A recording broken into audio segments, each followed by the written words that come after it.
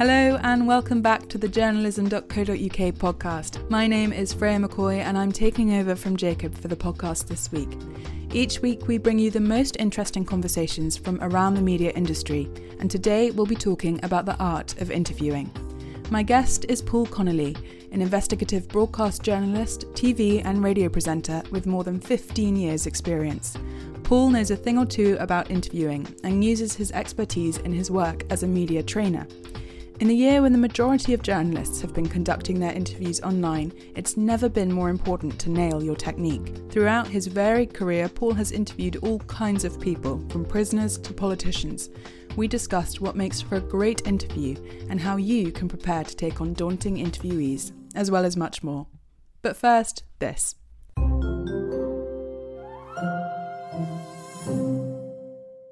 As well as great editorial content, journalism.co.uk provides media training for journalists, editors and other media professionals. If you want even more interviewing guidance, our guest for today, Paul Connolly, is running a 2-day online advanced interviewing course with us on the 8th of February 2021. For this course and all the other great courses we run, head over to journalism.co.uk/courses.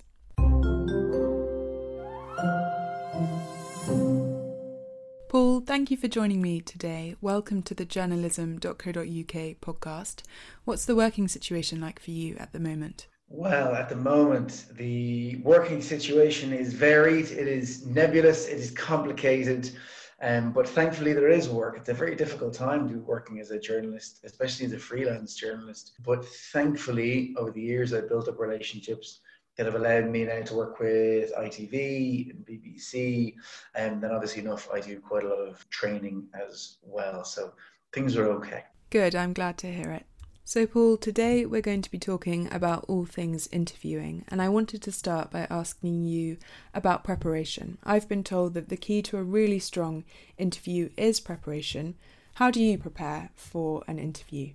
Sure. So there are sort of a couple of key things that I always suggest when it comes to preparation. And they might sound really, really obvious, but I have been a journalist now for more than 15 years.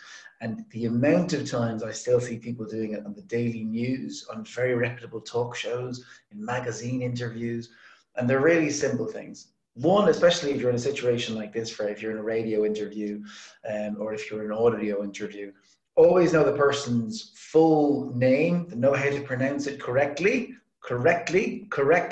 and also know their full title. And the reason why I say that is there is nothing that will knock you off balance more, especially if you're not very experienced, than the very first thing an interviewee says to you is, well, actually, that's not correct. My actual title is such and such. So get the basics right and just put the time in to get the basics right, and it will pay dividends. What I like to do as well is just have a really intricate, almost forensic background knowledge of the people that I'm interviewing. The reason is you'll always get the obvious stuff out of people, but to provoke some kind of surprise or an element of emotion or anger, that's what really elevates any particular interview. We can all go through the motions, and you hear it all the time in radio and in television. A set 5 questions handed by the producer, you go through the motions and you ask them. That to me is not a great interview. A great interview is elevation and finding out what are the pressure points, what are the little things you can do to invoke something different, something surprising, something new from someone. And when I do this type of training, that's always what I try to get across. It's hard to do though. I mean, I do a lot of interviews myself. I don't always get it right because the person can be very difficult to get that from. But if the basics and the knowledge are there, then you at least have a good shot, you know. So it sounds like you have to be a bit of an investigator when you're preparing for your interview. A little bit, and it's a good idea too. I mean, depending on what type of interview it is. So if this is a short form news interview, it's 3 questions over 3 minutes, Freya. It's not that essential. You ask them what people need to know, and that sort of what they need to know structure generally is what has happened, why has it happened, and what will happen in the future. So it's basically those 3 things. If it's a longer form interview, if it's a profile on someone, if it's a sort of investigative, almost interrogative interview with a politician, well, then basically what you need is a better body of knowledge and evidence in some cases than they could ever suspect that you have. because most of the time, especially people that don't want to be absolutely transparent, will have any number of media training tricks they will deploy to stifle an interview. One that's used so commonly, and you'll know it yourself, it's called bridging. So if I was to ask Boris Johnson today, Boris, tell me exactly what the hiccups in the vaccine rollout are, he would start by saying, well, we vaccinated over 3 million, I don't know if that's the number, but over 3 million people so far in a particular region. But what you really need to know, is a bridge into what they want to talk about. Right. So my point is that you're very right. It is an investigation to a degree, because you need to know how to sidestep them when they try to sidestep you. Got you. Looking at your career, and you've been a journalist for 15 years, you've interviewed some pretty dangerous people, from criminals to prisoners, and I'm not suggesting that all our listeners are about to go out and do the same, but I was wondering if you had any advice for people that find themselves in interviews that are perhaps a bit scary, or what to do if an interview turns hostile. How do you hold your nerve in that situation? Sure, that's a really good question. So I suppose that can happen in two different types of circumstances. So I'll briefly run through those. If in an interview with a politician, for instance, because that does fall sometimes under the category of hostile interviewing, because you will want to extract information that they will not want you to extract. It's as simple as that. And very often the best form of defense is attack. And if they are media trained enough, that's what they'll do. And if they're savvy enough, they'll also know your weak points and they will go for them. And don't think that doesn't happen. It really does. They may even bring up your past failings or past interviews, etc. In a situation like that, it comes down to the basics. It comes down to preparation. It comes down to confidence. You have to be confident in your own ability to handle the situation. You cannot let them knock you off balance. So the best thing in a situation you can do like that is don't be drawn in. Don't ever offer personal opinion. Don't start by saying, well, I think you lost. The conversation and the interview is over. You always couch those comments in, there are people that believe, members of the public have said, it has been quoted in the past. You are just a catalyst. You are not there as you. You're there as an interviewer on behalf of the people or the viewers or the listeners.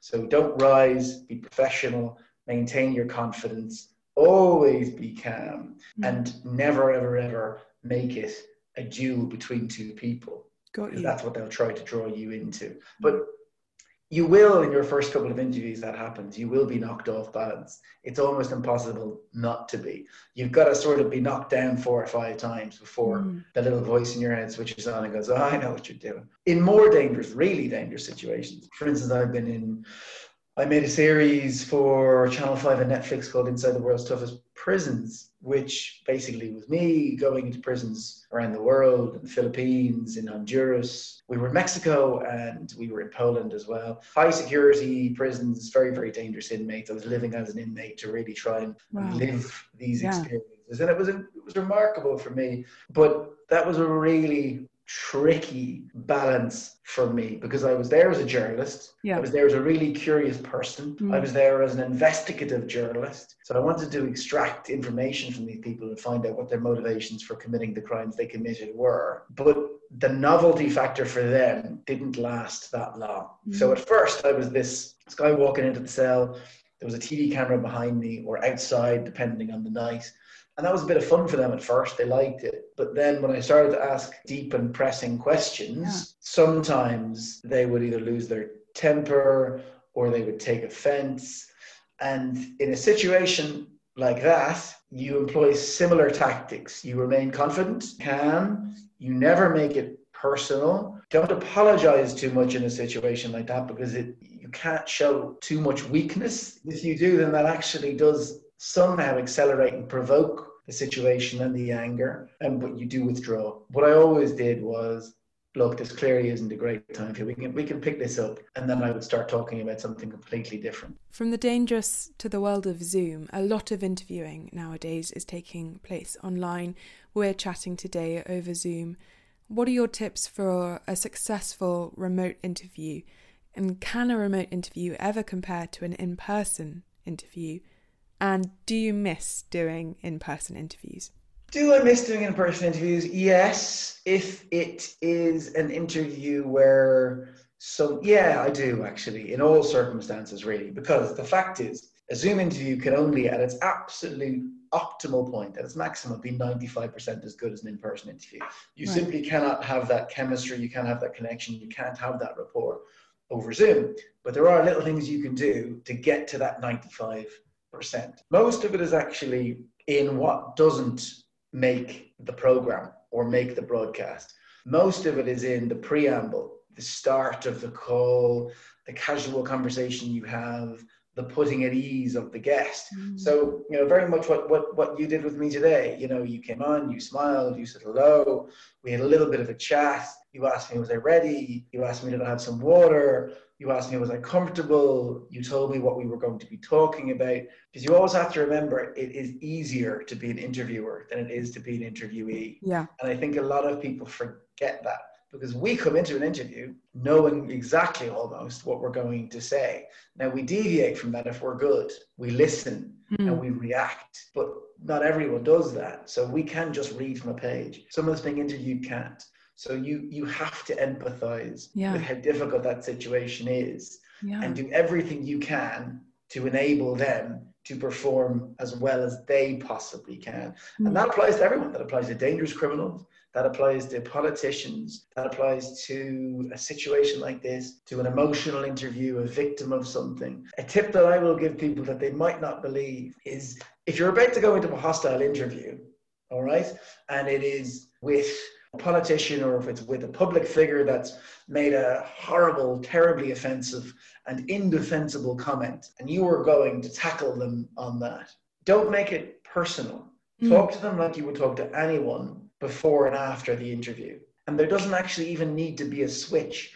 People think that you need to appear as this rock hard and tough journalist. You actually don't. All you need to do is be prepared, ask the right questions at the right time, listen to what they're saying, react if something good comes up so that you can take the story in a different direction, and just go about your own job professionally. You don't need to assume a character or a persona. I hadn't thought about that dynamic, that power dynamic between interviewer and interviewee before. And I suppose if you have done your research properly, the guest stands to be far more vulnerable than you are, because you know so much more about them than they know about you. Generally, in any interview, you should go in with the upper hand. You're absolutely right, because knowledge is very much power in a situation like that. Yeah. So if you're a very good interviewer, not only will you have well-prepared questions, you'll then also have the ability to listen to things that they say, because very often the best parts of interviews are the innocuous middle sentence in a paragraph that nobody really listens to, that takes you in this remarkable direction, that creates an entirely new story. But then you also have a lot of time to prepare. So you're right. You always have the upper hand. And I think in any situation, however you personally feel about a person, especially before and afterwards, but in my opinion, during as well, you don't need to make them feel uncomfortable or unwelcome. That's just my person. That's how I go about it, and it works okay. No, I think that is a good ethos. I wanted to ask what your favorite interview moment from your own career has been. If you have a particular highlight, a favorite interview in your own memory, something that really stood out. Ooh, lovely question. God, do I have one? All right. So there's been loads, really. So often really surprising and amazing things crop up in an interview. But probably my favorite was from the series Inside the World's Toughest Prisons. And it was when I was in a Polish prison. And I was talking to a chap who was in there for life for murder. His name, from memory, and I hope I have this correct, was Marek. And Marek had been a gangland boss who had murdered a rival with barbed wire, and he had strangled him with barbed wire. So I'm sitting in a cell with Marek, and there is a cameraman, just me and the cameraman, and we're having a chat. And everyone's fascinated in these types of things, aren't they? Where does that kill switch come from? How can you make a decision to end someone else's life? I think in only the most extreme circumstances, someone like me or you would have that ability. So how then do you elect to kill someone? Not instinctively kill someone, but instead elect to kill someone. And I was getting this out of him, and he was telling me, well, his rationale was, well, he was going to kill me. It was kill or be killed, as if stupid question almost is what he was getting at. But then as we talked more, I realized that he didn't actually see himself as a killer. He didn't even really see himself as a criminal. He certainly didn't see himself as a bad person. And that fascinated me because it was a thread that ran through all of the interviews that I had across all of the prisons in all of the places in the world that I visited. And what I realized was that whilst you and I, probably, if we're honest, if someone has been in prison for murder, to us, they are pigeonholed. Yeah. They are a murderer. To them, that was a flashpoint. It was a singular point at which they acted out of character. So they believe that they're kind, empathetic, intelligent people, just like we are. You know, you get those moments so rarely. Real light bulb moment. It amazed me. And from that moment, because I was the first person I went to, I sort of unpicked and unraveled that strand of thinking. And sure enough, it existed in every single place in the world. Drug traffickers, human traffickers in Mexico, looking at me going, well, I'm not a bad person. I did a bad thing. It doesn't make me a bad person. And to be honest, I think there's something in that. I don't think people are defined by one particular act within their lives. It just seems, from what I've learned, that people can control those instincts to varying degrees. So can we all say that these people are murderers and simply murderers, or human traffickers and simply human traffickers? In my opinion, they're more than that. Yeah. They're more complex than that. Yeah, more complex. Exactly. That was so fascinating. I wanted to ask what advice you might be able to give to young or new journalists who are completely new to interviewing. I know we've talked about preparation and getting names wrong, but are there any other rookie errors that you should really avoid? Any advice to people just starting out who might find interviewing really intimidating? Yeah, sure. If you're sitting down to do your first interview and you're a third-year college student, or you've just started an internship in BBC or ITV or somewhere wonderful, and you're doing your first interview, what you should always try to remember is most of the time they don't know it's your first interview. So you don't need to put that across. Okay. You know, you can, in that circumstance, kind of fake it until you make it. And then there are weight-bearing preparations, I suppose, that you can put in place so that you won't collapse during the interview. Because what are the things that you think of in a situation like that? Oh my God, what if I completely forget the question? You will, by the way, that happens. Yeah. And when it does happen, it's uncomfortable, but there are ways of getting around it. Oh my God, what happens if they say something and I can't think of a response? That will happen. It absolutely will, but there are ways of getting around it. So basically all you need to do is do your preparation. Work out your questions beforehand. If you need to bring a page or a laptop or a tablet, don't worry. Don't listen to anything anyone says. Bring it, read off it if you need to. It's absolutely fine. For the first couple of interviews, first 5 or 6, maybe even 10, until you're comfortable, do what makes you comfortable. Don't listen to how everyone else thinks it should be done. When you forget something, when you make a mistake, when you say the wrong thing, and I say when, because it's not an if, it's a when. It's a when. Immediately forgive yourself. That's something I do advanced interview coaching for anchors, TV anchors, radio anchors. And the big thing that an anchor will tell you, very experienced ones, when they make a mistake, that mistake, unless they've spoken to people like me, defines the rest of the program for them. They forget the 2 hours and 59 minutes of terrific broadcasting, and they remember 1 minute of when they made a mistake. You know, they were tired, they got bad information. It's fine. No matter what level you're at, especially if you're beginning, forgive yourself the mistakes. What I would suggest is, in a moment where you make a mistake, pause. Because what tends to happen is you chase the mistake. You start to go, well, actually, that's not what I meant. What I mean to say is, hang on a second, I'll just look for it here. Just pause. Just pause. Just give yourself a little bit of a breath. Gather yourself. You can qualify it. You can say something to the effect of, just give me 1 moment while I clarify that. take it easy. And that sounds like you're taking control of the You situation. are Yeah. exactly right, because the interviewer should always be in control. They shouldn't know it, but you should always be in control. So if you make a mistake, forgive yourself instantly. Don't worry about it, and go on. If you say something offensive, apologize, but just remember it's okay. And then the other thing is slightly more advanced, but it's really, really important. And this is when you'll be starting to be a good interviewer. And I mentioned it earlier, is this listen and react thing. So most people, when they start out, they'll have a list of questions.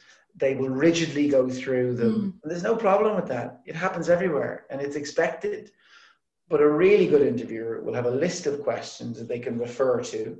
They won't write out exactly what the question is. My advice is always know what you want to say, not exactly how you want to say it. Right. Because then it rolls off your tongue in a way that is more organic, more natural, and more authentic. I just write bullet points, and then I formulate the question based on what my thoughts are on that particular day. I make it brief, and I always make sure that there's a question on the end.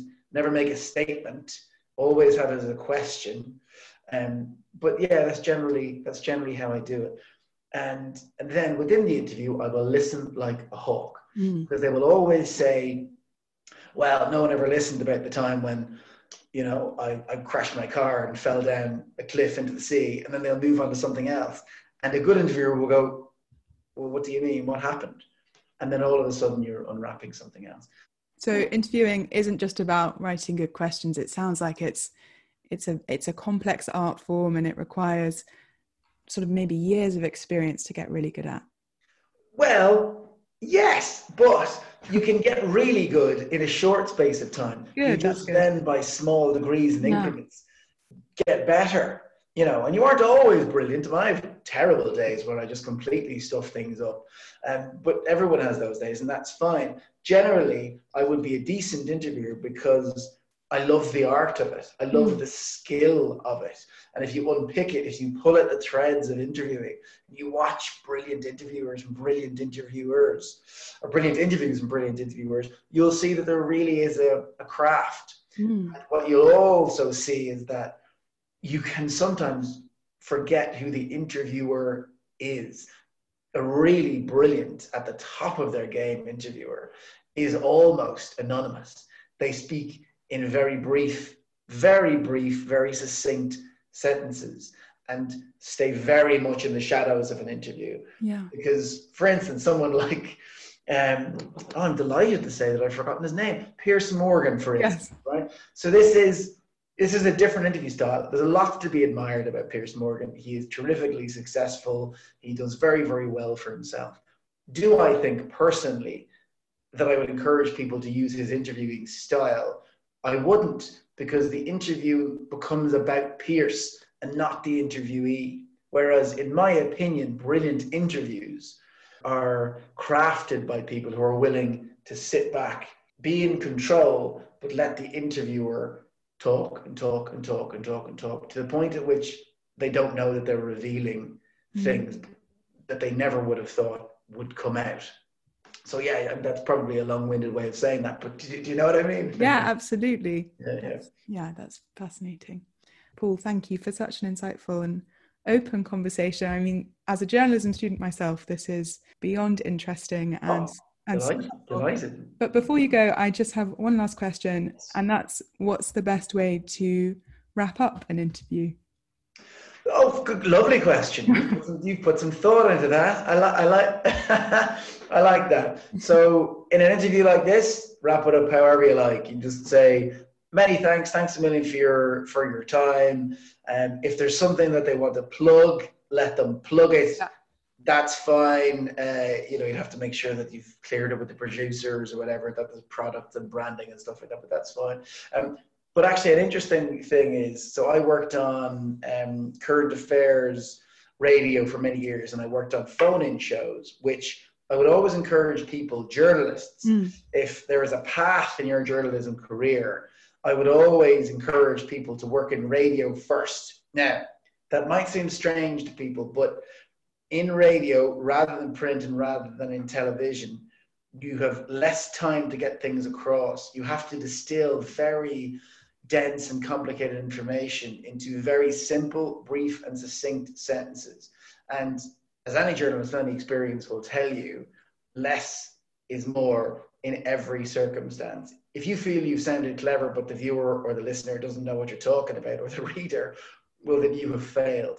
And the best place to learn that skill, in my opinion, is in radio. And when I was working in radio, and I cut my teeth very much in radio, and I learned a lot of my interviewing craft on a live phone-in show, where I learned not to say to people as I was saying goodbye to them, take care now, all the best, look after yourself, see you soon.